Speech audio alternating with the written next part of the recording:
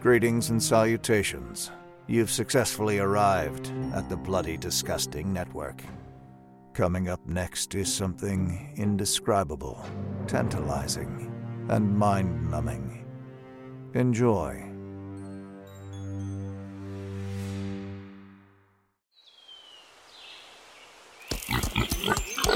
Whoa, whoa, whoa, okay. Gladys, take it easy. Whoa, whoa, whoa! Oh, jeez. Damn. You sure don't make it easy, Gladys. Say, how long was that, Clarence? About 40 seconds there, Frank. Whoa, my best time yet. Well, practice makes perfect. Here, Gladys. What you up to there, Frank? Hey, if it isn't comedian and pal Amanda Van Nostrand. Oh, just working on my pig wrestling skills. Still looking to go pro?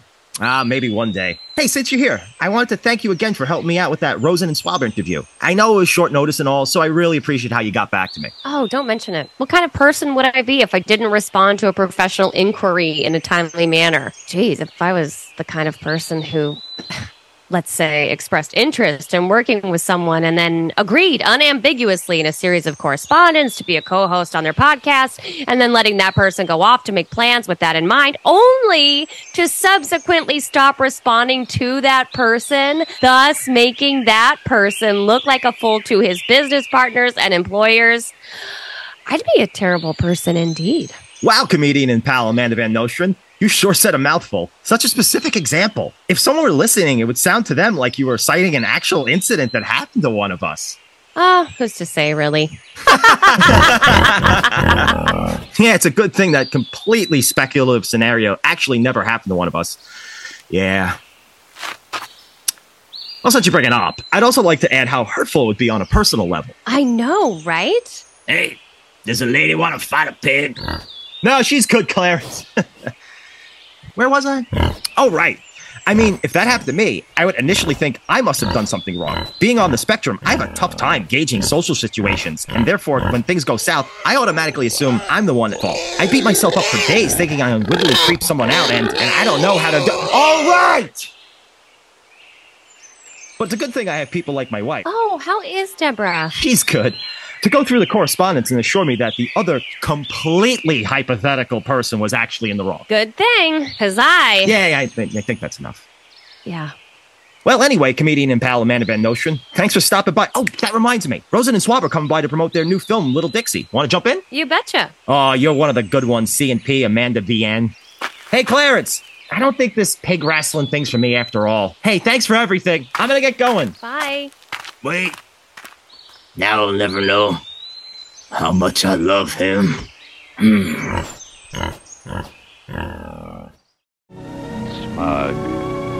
confident, secure because you are sane. Do you know what madness is or how it strikes? Have you seen the demons that surge through the corridors of the crazed mind? Come with me into the tormented, haunted, half-lit night of the insane. This is my world. Let me lead you into it. Let her rip, Toad!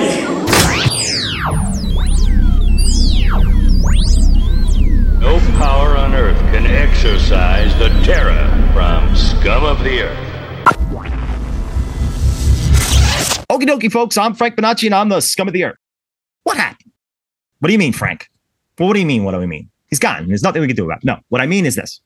Seems there was a time when a person could wake up, cook themselves a delicious omelet, and then head over to the pictures to watch an R-rated film that dealt with complex themes. Now the only thing that theaters play are films that are PG-13 and under, and that talk down to you. Eggs cost something like $1,000 a dozen, and, Amanda, cover your ears, I can't maintain an erection like I used to anymore.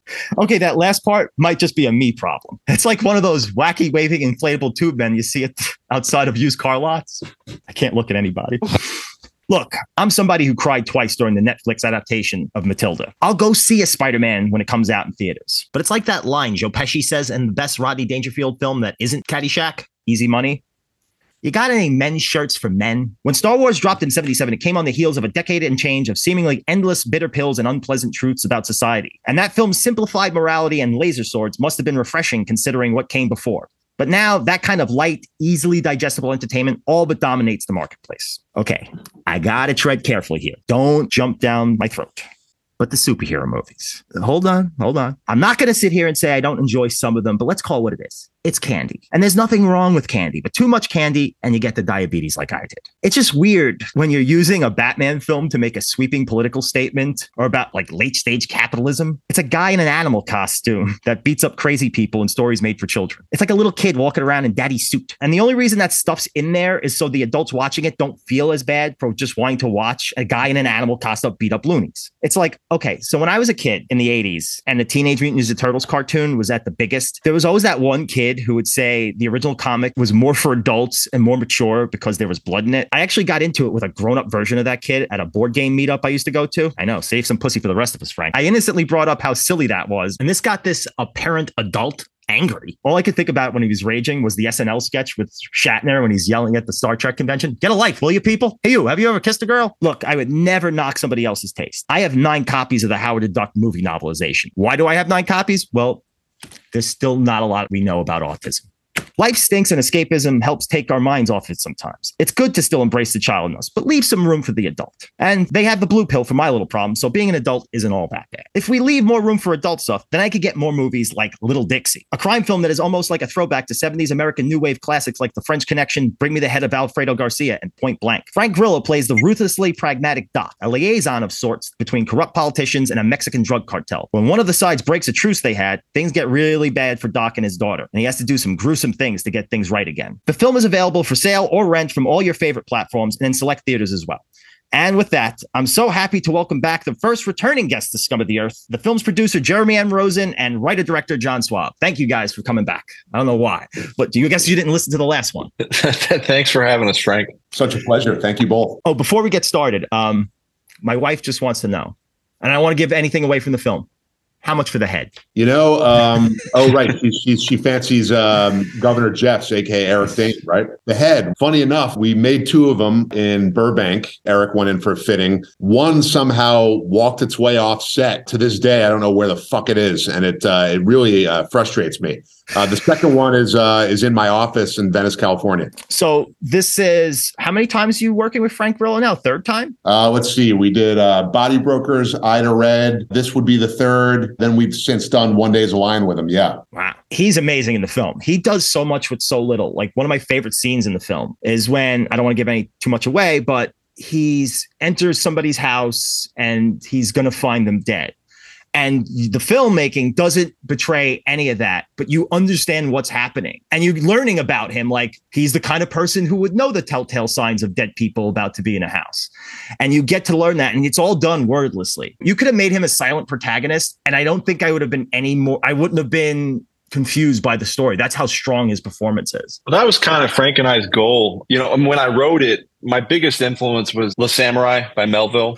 Oh, wow. Yeah. I mean, that's like one of my favorite movies. And it's kind of the movie that kind of started this whole genre of the hitman. And Alan Delon is pretty much silent that whole movie. You know, Frank, every time we work together, we usually look at the script and we say, okay, what can we take out? What of our dialogue here can we rip out? Because Frank is such a captivating guy to just watch exist. You know, he's got this sense of danger about him, and his face just eats the camera. People just love to watch him do anything. So our goal was to keep him as silent as possible and as reserved as possible. So I'm glad that you enjoyed it as much as we do.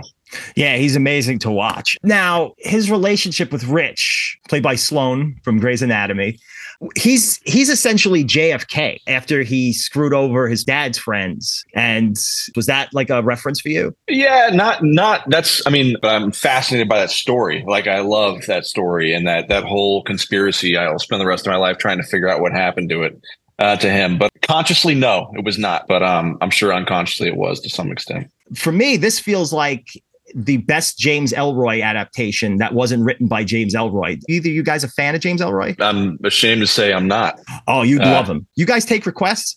You know, I'd love to see you guys do an adaptation for American Tabloid. I think you guys would be perfect for that. Like you guys, like it's so in your wheelhouse, and I think you would crush it like nobody else could. I'm writing down. American James Ellroy. Doc feels like a protagonist of a James Ellroy novel. Some returning cast people that I loved seeing was Billy Blair, who we last saw in Candyland as the most straight to the point John there ever was.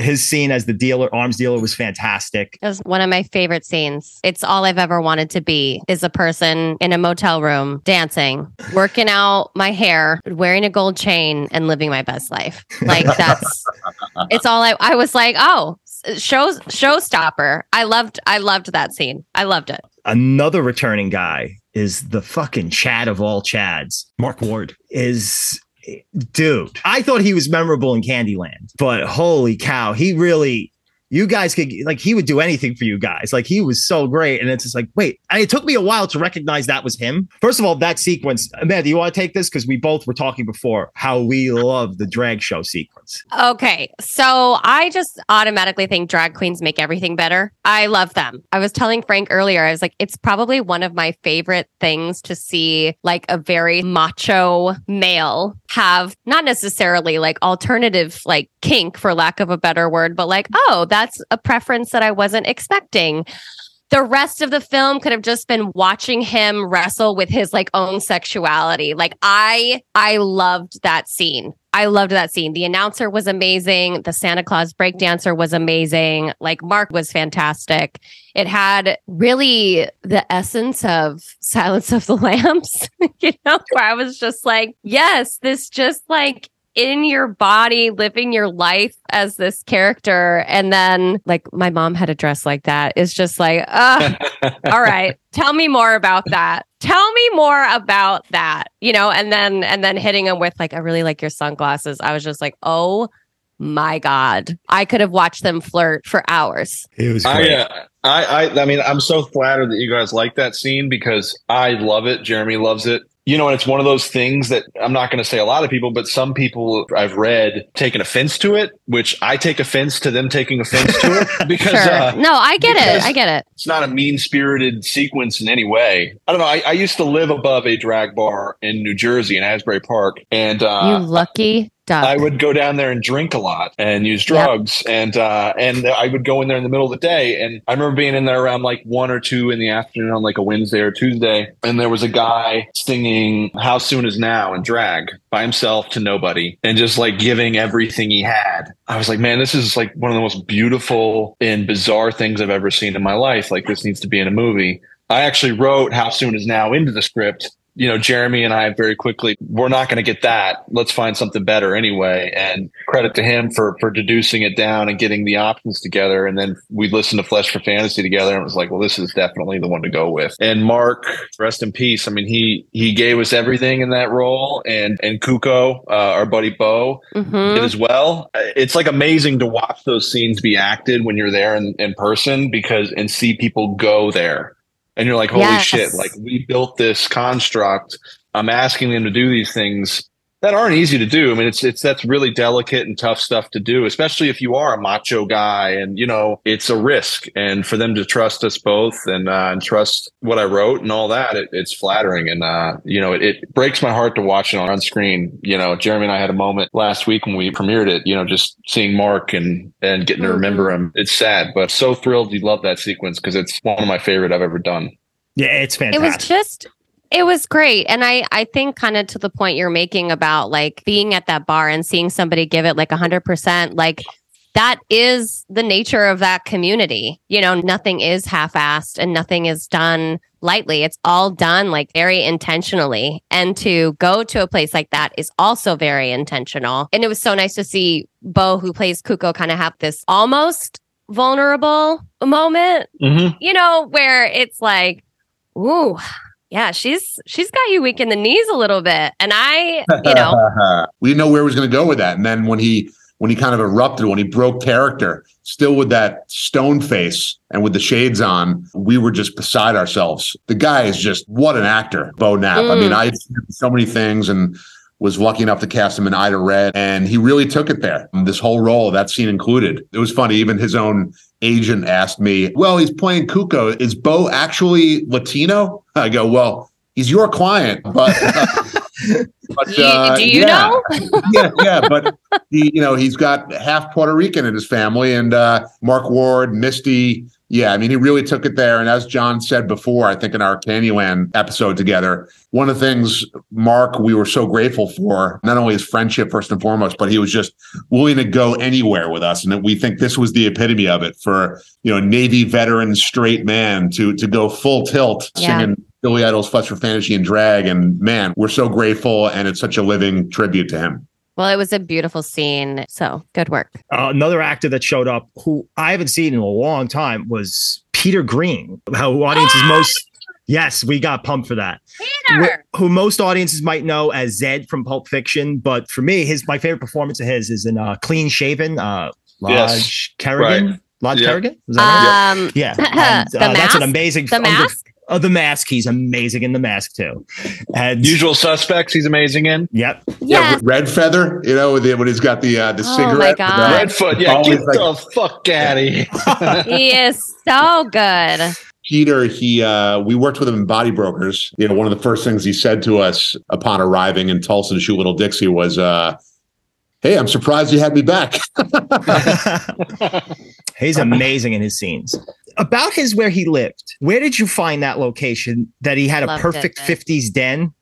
Like, what was that? Like, whose house was that? That house is owned by my father's childhood friends' family. So I grew up going over there for holiday parties. My dad grew up going over there for holiday parties when he was a kid. It's looked the same since he went. It's huge. It's enormous. And it's like a time capsule, mid-century, like a museum almost. Like we've used that house, I think, in 2 different films now.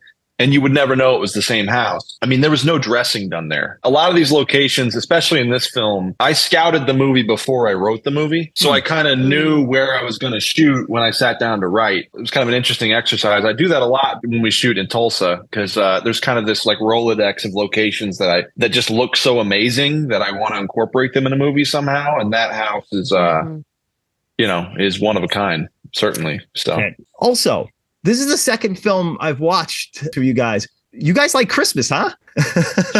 That was a happy accident. When this ended up being shot, we didn't really necessarily predict it to be pre-Christmas, but it was one of those things like there were so many exteriors going into the shoot that we weren't going to be able to control neighborhoods and take down Christmas lights. So we were like, fuck it. We'll just own that it's Christmas. It's free. Production value. And then we go into that house to scout it and they've decorated for Christmas. And it's like, this is so amazing. How could we deny this? Yeah. And then on Candyland, I wrote it over Christmas. We shot it in May, but it was just one of those things that it just felt better as a Christmas movie. So I have like a list of Christmas movies that are not necessarily Christmas movies, and Candyland is on that list now. It's like here, people say Die Hard. Like it's like, oh, it's a Christmas movie. It's like Candyland's just like, oh, this is a Christmas movie I could recommend to people. Yeah, and Christmas just being a backdrop, right? I mean, I think it's very refreshing to me, especially growing up not celebrating Christmas. Why does it have to be about Christmas during Christmas time? It's just a backdrop, So you see the shtick and the motif, but we're not in any way referencing the holiday. The one way we did Candyland with Santa, right? With our dear friend Bruce Davis. And it's more kind of mockery of the holiday. So as opposed to rejoicing and giving thanks and fuck all that. Yeah, it's just like a nice. Well, Christmas what's Christmas really about? It's a fucking nightmare. So let it be. I was just going to say, I think there was something about this film that I really enjoyed a lot were like the moments of levity. Like I felt like those were interspersed very appropriately. It was nice to kind of have like a break every few scenes where it was just like, okay, I'm going to breathe. I'm going to breathe now. And we're going to let this go. For me, the funniest part of Candyland was, of course, like that very last shot. I was just like dying. But like this, like the scene with like Paul Green, where like, no, you can't have my gun. Like, give me your gun. No, I'm not. Don't hit me. Don't touch me. I was just like, yes. And like I said before too, like the arms dealer scene. The arms dealer, Billy Blair, who we've discussed, wait till you see him in One Day as a Lion. He plays this criminal defense attorney called Kenny Walsh. And we're still toying with the idea of doing some kind of spin-off, very, kind of like a Better Call Saul. Yes.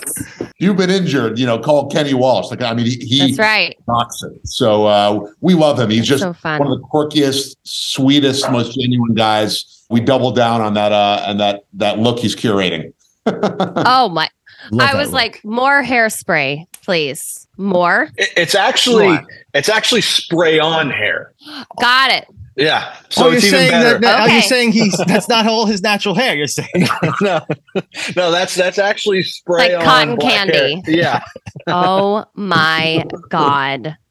You know, it's Well, kinda that like, makes me love it even back to more. Back to That- Goodfellas, it's like Maury's wigs, you know? You know, he like jumps in the pool. It's like Maury's wigs. Listen. come in for your customized fitting. More men need to talk about their hair insecurities. And I think this is something that you could start to fold into your next script, John, is like really the struggle.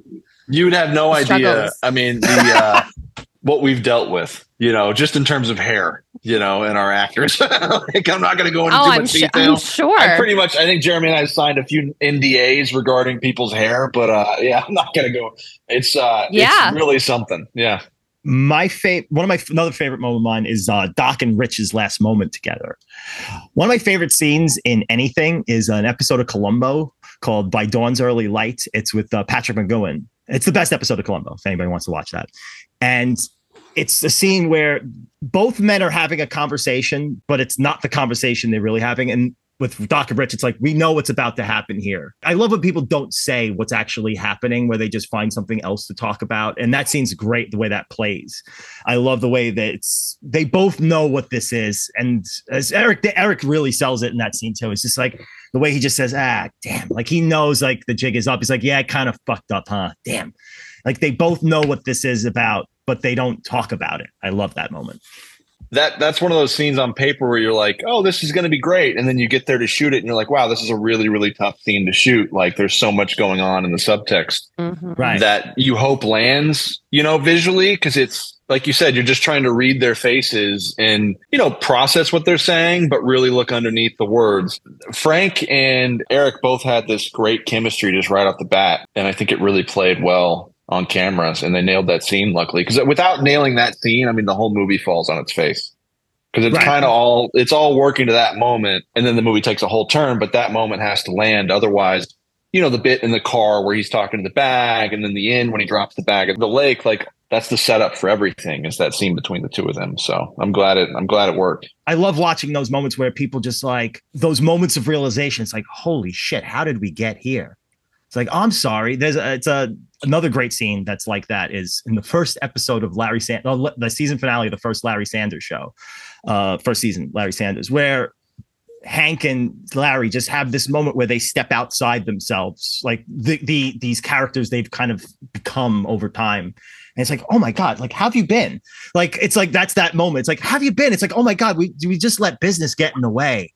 And like, oh shit, man, I haven't talked to you forever, even though these people dealt with each other a lot. Where did you get the idea for the story from, for like with the Mexican cartels and dealing with politics, which I can't imagine's ever happened. The government never dealt with drug dealers. We've never had that happen. I mean, the idea, you know, the theme of resentment, you know, that I'm just carrying over from the last podcast we did, you know, where Jeremy and I operate a lot from, you know, just not seeing movies like this, you know, being made. Maybe it was naive, or I'm just not as smart as I think I am, but I didn't really how that would be perceived. I mean, there's a lot of people that like, you know, now that we've released this and we're getting to kind of interact with people, there's a lot of people that really, really miss these kind of movies and have been like, you know, thank you guys so much for doing this. Like, it's almost like a risk what you guys are doing by bringing these kind of films back. And then there's a lot of people that didn't realize they missed these movies. And then there's a lot of people that just hate these kind of movies. And I got the idea from it, just again, like going back to the things that made me want to make films and the movies that inspired me.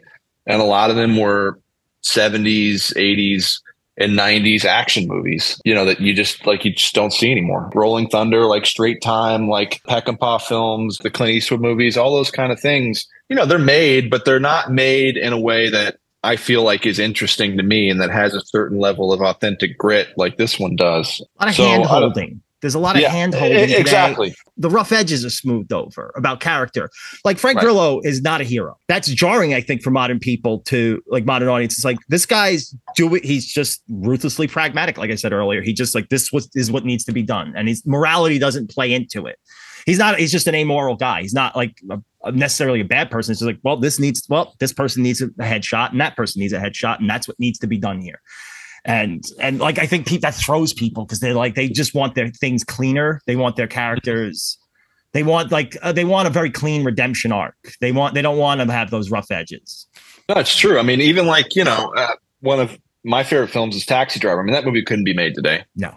I mean, and we love those characters. I mean, Harvey Keitel, I love in that movie. But if you think hard enough about what he's doing, you're like, this is insane. We put this kind of character on screen, and there's just no way it would happen today. So, I mean, yeah, the rough edges, I think, are what we're longing for and, want to make sure we preserve in our films. Yeah, I think, it's something that Michael Mann does so famously throughout his career. I mean, just off the top of my head, what he did with De Niro's character in Heat, what he did with Tom Cruise's character in Collateral, which, by the way, was the inspiration for Doc's gray suit. We love this kind of thing, right? Where I wouldn't call him the villain, maybe the anti-hero. He's essentially someone who's objectively committing crimes and murders, but you love it. You're rooting for him. That's amazing. That kind of conflict. It's a bit dangerous. It's quite voyeuristic. But to your point, exactly, things are not that nuanced, I think, anymore. It's largely cookie cutter, and you know who the good guys and the bad guys are. I think that's largely a product of the Marvel universe. The evil. Careful, those people get crazy. That's why I was very careful. It's like, guys, calm down.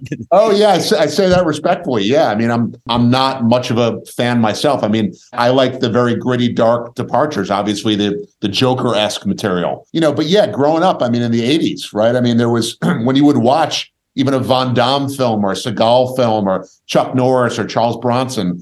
I mean, these guys are all so bizarre and so unapologetically masculine and violent. And you've got all these colorful characters around them, some of whom are non sequiturs. And it's such a poetic, Fellini-esque dance.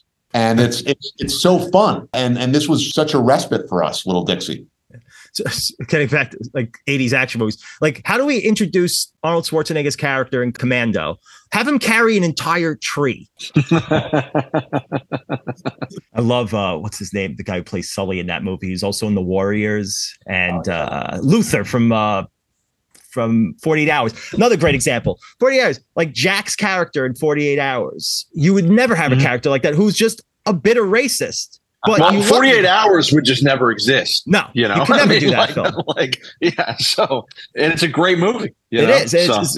It's so amazing. Like, you don't get a character like that. They smooth a guy like that out. He would never say the things he says to Eddie Murphy.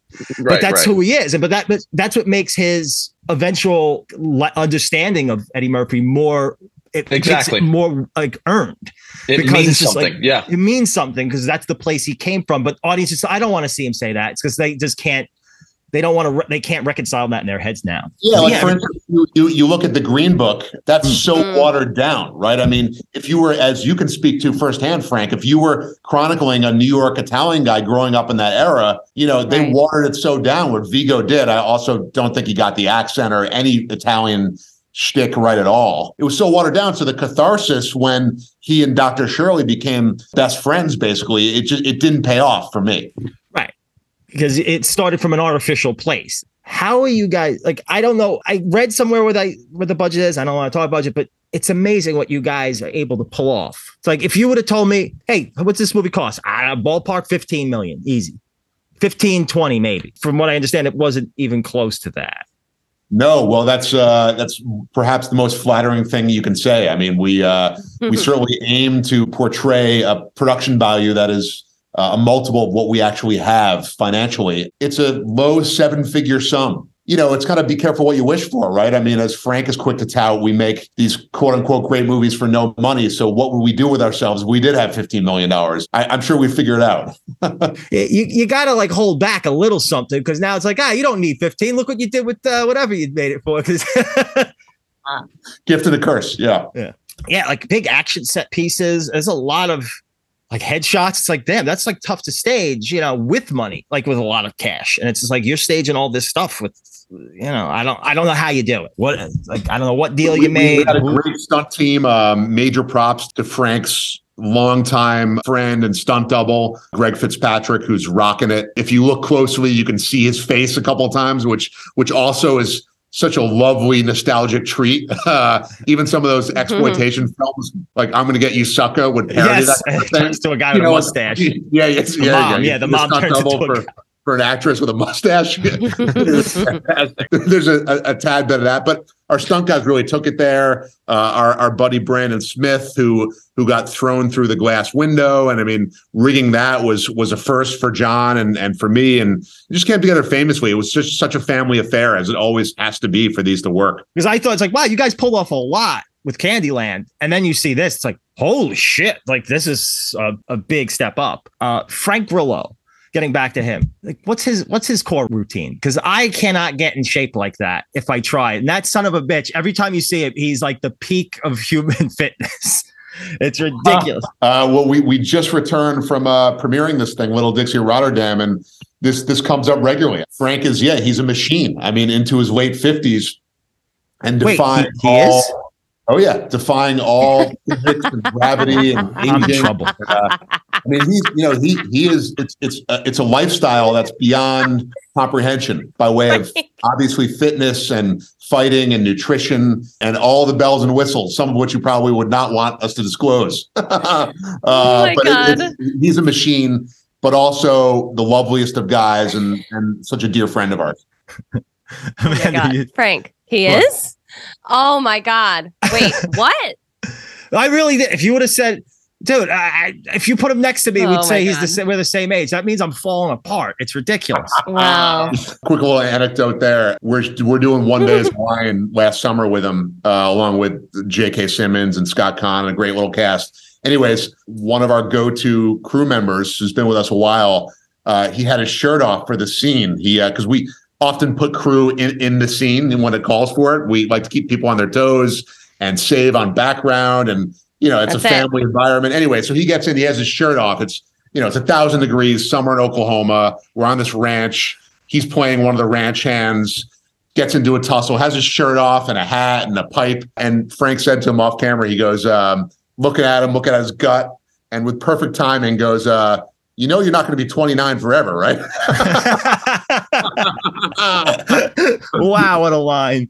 Yeah. And now a word from our sponsors. I swear, this city gets crazier and crazier every day. Hey, listen. Oh, jeez, we got a live one. Hey, buddy, the English nobleman in my teeth told me something. That if you go to WNUF.BigCartel.com, you get the Out There Halloween Megatape and other products. I bet you didn't know that. Did you know that the dust balls in my living room, they're there on purpose? Did you know that?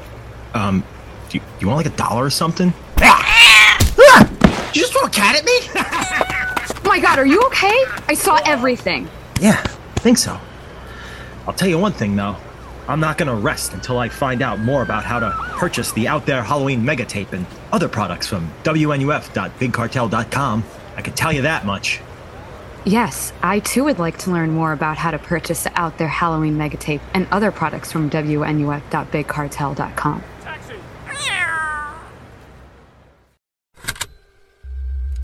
What if I came up for a weekend? I'm not here to party, Betsy. Party? I mean, we haven't partied since 1965. You're sober and I'm lame. I have to write. I know. I mean, I wouldn't disturb you. I've heard that all before. All recordings and testimonies heard today are pertinent to the case of Annie Marie Singleton. Seclusion. My name is Vincent LaRusso. I'm a detective with Grafton, Vermont Police Department. Seclusion. Betsy, would you introduce yourself for our records? My name is Elizabeth Stewart. Seclusion. Is there anything in your conversation to suggest that your sister was in trouble? No, she sounded. This is harder than I thought it would be. Seclusion. Nobody you can think of from your past who'd wanted to disrupt her life in some way? I don't know. The internet is crazy, so Betsy. Seclusion. Is there any Seclusion. conceivable reason to believe Seclusion. that Annie committed those murders?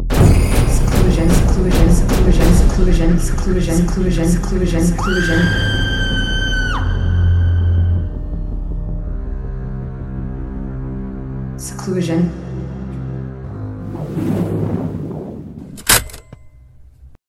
So I have a question. Yes. Jeremy, I saw that you were the casting director and music supervisor.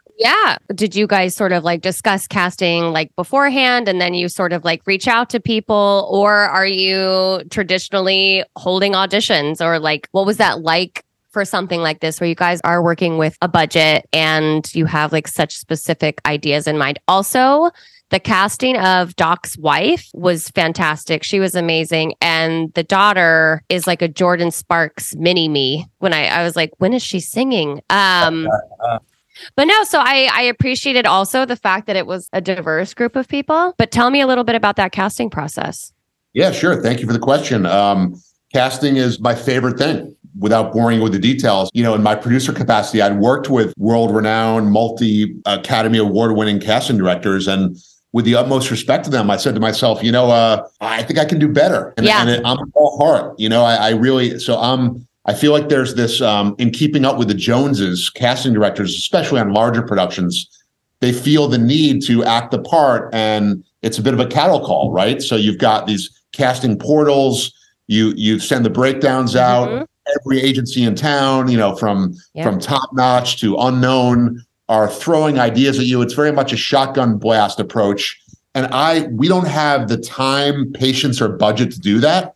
So we're very precise, and wherever possible, by way of financing, by way of scheduling, and obviously who's creatively appropriate for the role, we do like to dip back into the same pond, to work with our so-called troupe of actors. But beyond that, I mean, it's essentially, I'm very much a bird and hand guy, right? So when it comes to relationships and all things. So those agents and managers and actors themselves who I have a solid rapport with, I'll reach out to them and see what they think about it. Obviously, all this is done with John's input and blessing, and we're very much a team with all these things. I love it. John and I joke around. We go, "Oh, that's a Rosen and Associates special," which is kind of this generic casting agency name we came up for what I do. But John and I, do everything other than hold the boom. We just love it. I mean, that's my background as a music lawyer and manager, and so basically,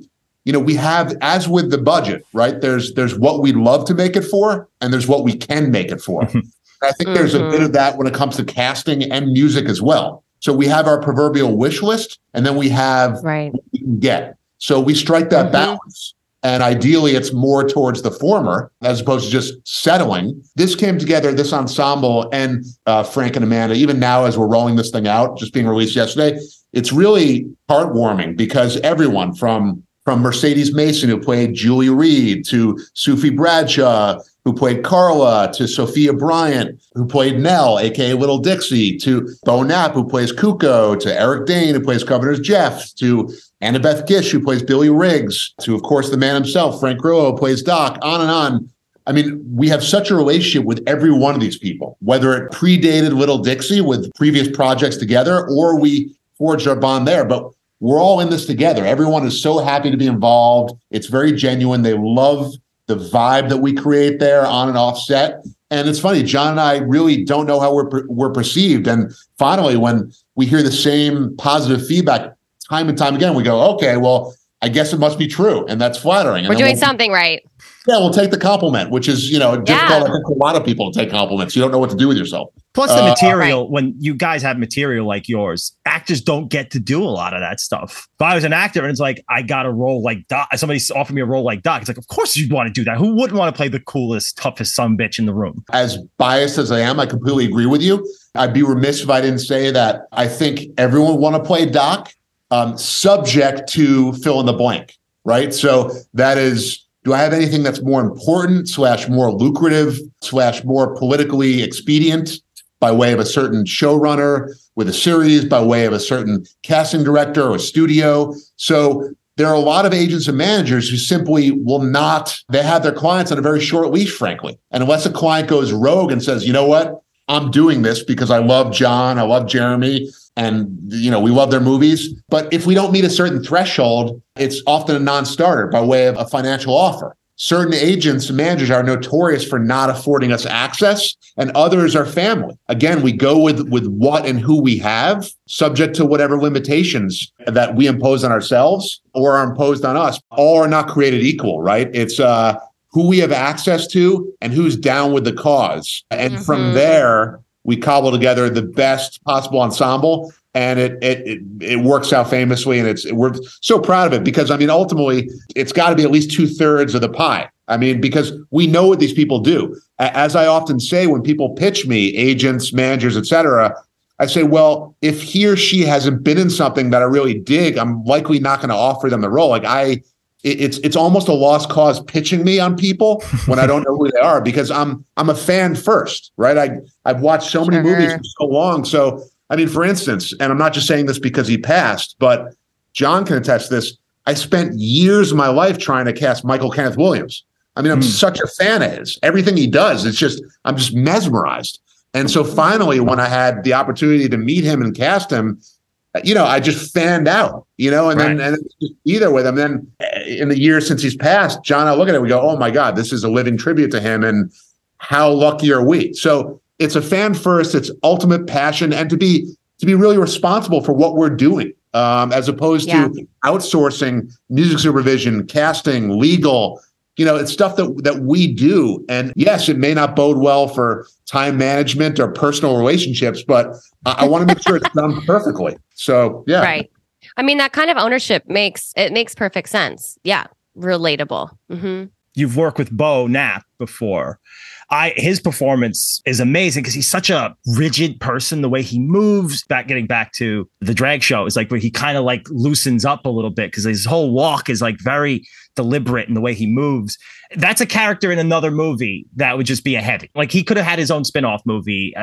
Just hint, hey, you got him. So might as well, I'd love to see like the adventures of Kuko. Yeah, I mean, Beau is, we've worked with him now twice, and hopefully we're going to be doing another one soon with him. But the thing that makes Beau so remarkable, and it's same thing that makes Frank special to me, is just how physical they are as actors. They're not turned on by words and dialogue as much as they are about just how they're actually physically going to exist as this character. And Beau's walk, his gait, I joke with him about his jaw muscles because he does this thing where he's clenching with his jaw throughout the film. He never shows his eyes until he's with Dixie. I mean, there's all these little nuanced things that we discussed about the character. And again, wanted to make him speak as little as possible and just exist physically, because there's something so much more powerful about that than words. So yeah, I mean, Beau is one of the greatest actors of his age and generation, I think. And I don't think he gets the respect he deserves, but I'm glad he's getting some now for this. Amazing performance. Top to bottom, everybody's so good in this film.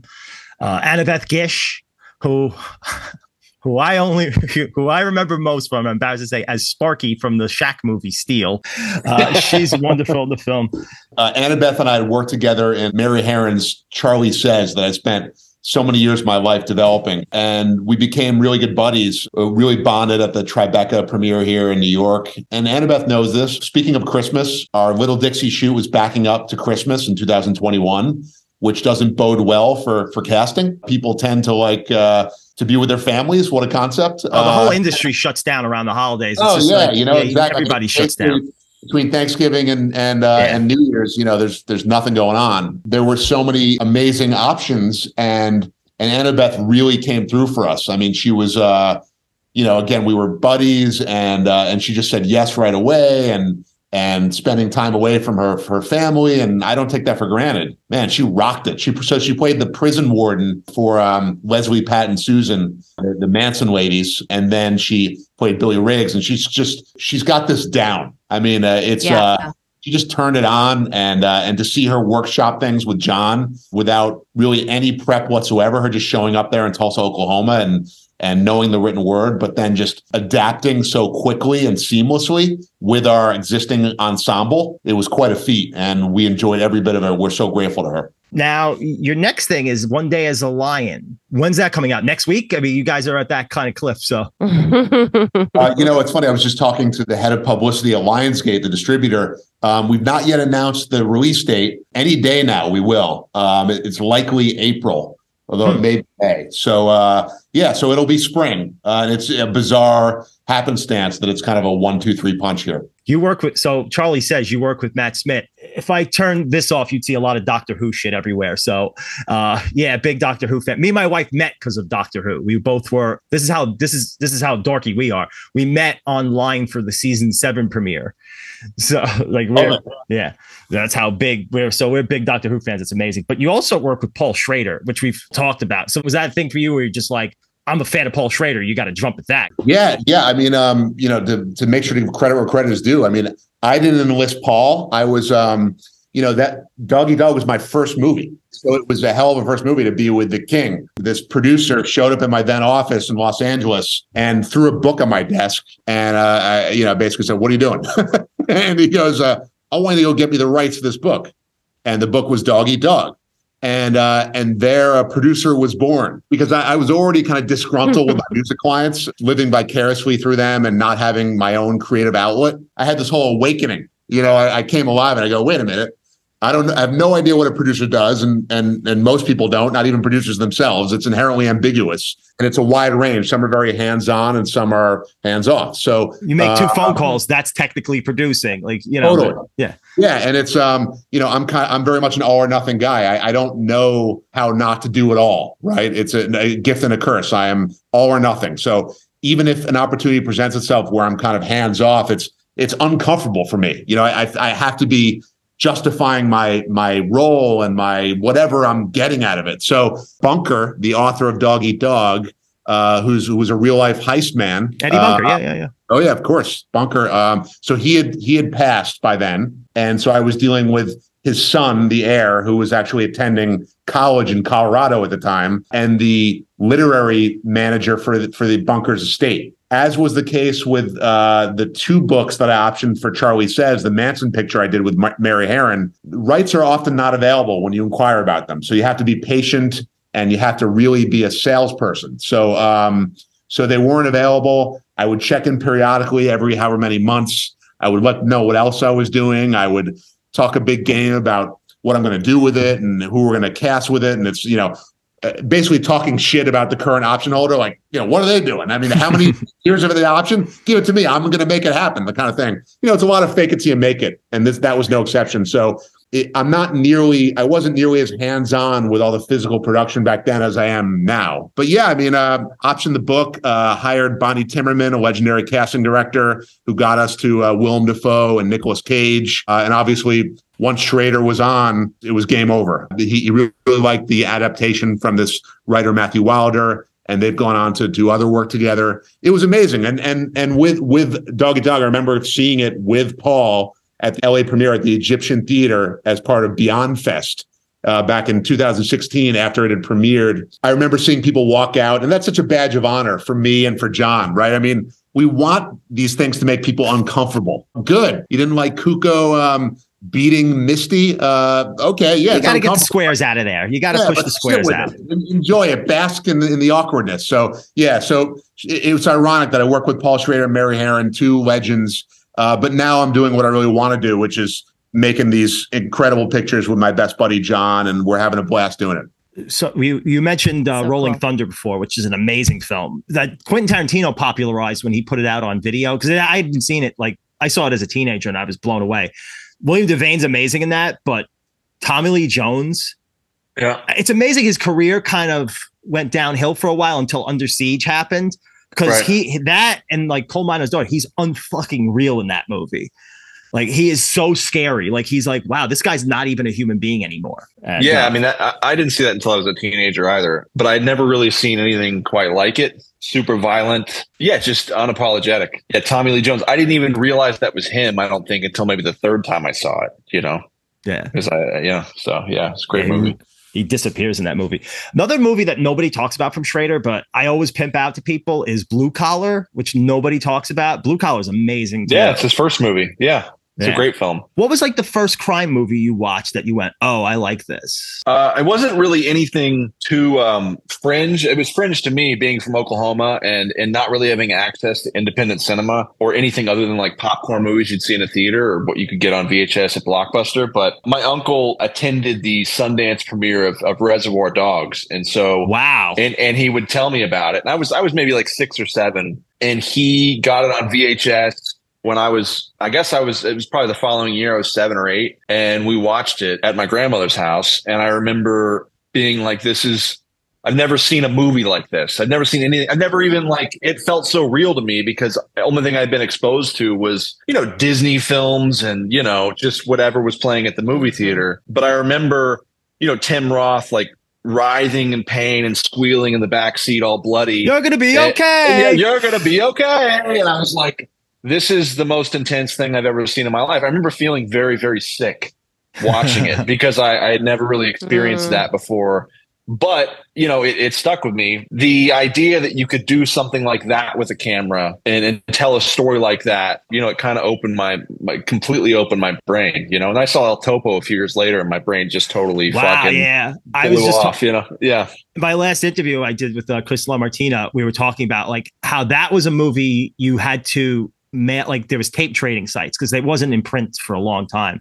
Right. And El Topo, when I first saw that, was on one of those shitty bootleg tapes. And that's a brain melter when you see that too young. That and the whole. I was 10. I was 10. Oh, I was Jesus, I have that's no way idea. Too young. Yeah, but it was one of those things again that I didn't like when I saw it at first. And I certainly didn't appreciate it. But I never forgot the imagery. I was like, I'll never, riding on the horse with the baby, and I was just there's something really, really strong and authentic and real going on here, but I have no idea how to comprehend it. Yeah, that's a tough movie to interpret as an adult. And but you know what? Those two films in particular really, really stuck with me. I don't know why. I mean, I do know why. They were hard to comprehend at the time, but those two, I remember thinking, wow, okay, so there's much more that can be done here besides what's being presented to me at the movie theater, my local AMC or whatever. So Tarantino, with Reservoir Dogs, which was what amazing was about Tarantino did back then wasn't just the movies he made, was that he was the first filmmaker you saw talk about and this is from this, and this is from this, and this is from this. And he made you want to see those movies that he's talking about. Just having Eddie Bunker in it as Mr. Blue. You're like, who's Eddie Bunker? I want to see. And that's that leads you to Straight Time. And that leads you to stuff like that. Yeah, I didn't realize I was back. I just rewatched Straight Time after our interview. It's been a long time since I watched it. I didn't realize I was rocking the Dembo mustache. So next is One Day's a Lion, and is the movie you're shooting now Land of Grace? No, the movie we're shooting. Well, we're not shooting a movie now. We're about to be shooting a movie in March and April titled BRBS. It's a great cast. You'll see some familiar faces. Wink, wink. Then we're cooking up the Candyland sequel. And really? Yeah. And John just finished, I'll just say it, the best script he's ever written, called King Ivory, which is one of the street names for fentanyl. I feel like that's going to be our thing. The calling card of calling cards. It is, what can I say? It has everything wrapped up in it that we love, from Sicario to Narcos to Ozark, and it's based on a great deal of research with the Oklahoma State prison gangs, which traffic all the fentanyl. It's pretty gnarly, and it's going to be awesome. Well, folks, this is great. Again, I'm in the bag for anything you guys make. You're 2 for 2 with me. I got to go back and watch. I haven't watched Ida Red yet, but that's my next mission. Ooh, no, do that, man. For a treat, man. Yeah. Well, you got what's that? People love that. Oh man, wait until you meet the Walker family. Okay. That's my next one. Oh man, talk about, here's a little preview. A gay porn theater with Dallas Walker, Frank's character, and Wyatt Walker, Josh Hartnett's character, having a meeting there. A la The Departed or Cruising, and it's a blast. And we shot that. It was the first film back for every cast and crew member. Early pandemic. This was summer 2020. No one was leaving their homes, and we actually shot a movie, and it was lightning in a bottle. All right, it's on my queue, so cool. It's going up next. Guys, I don't think I have to say that you guys are welcome here anytime. I hope you enjoyed yourselves. You guys are great. I love talking to you guys about your work. I think you guys are doing Amazing stuff. I actually, surprisingly, even though like I'm more of a horror fan than like a crime fan, but it's like I gotta say I like this more than Candyland. I just really it took me back to a time of like where you have a Lee Marvin or a Charles Bronson, where you don't see those stoic tough guys anymore. And it felt fresh. It didn't feel like it was a copy paste of those kind of movies, which a lot of people try to do. And it's just like it feels like a unique vision. And I'm rambling now, but I love the movie. I love what you guys do. And thank you, Frank. Please, thank you. Please come back anytime. I'd love to have you back to talk about anything. Thank you both. Thank you, Amanda. My pleasure. Yeah, Frank and Amanda, we're humbled and grateful. We don't take it for granted, your support, and thank you for having us again. Thank you, guys. Pleasure.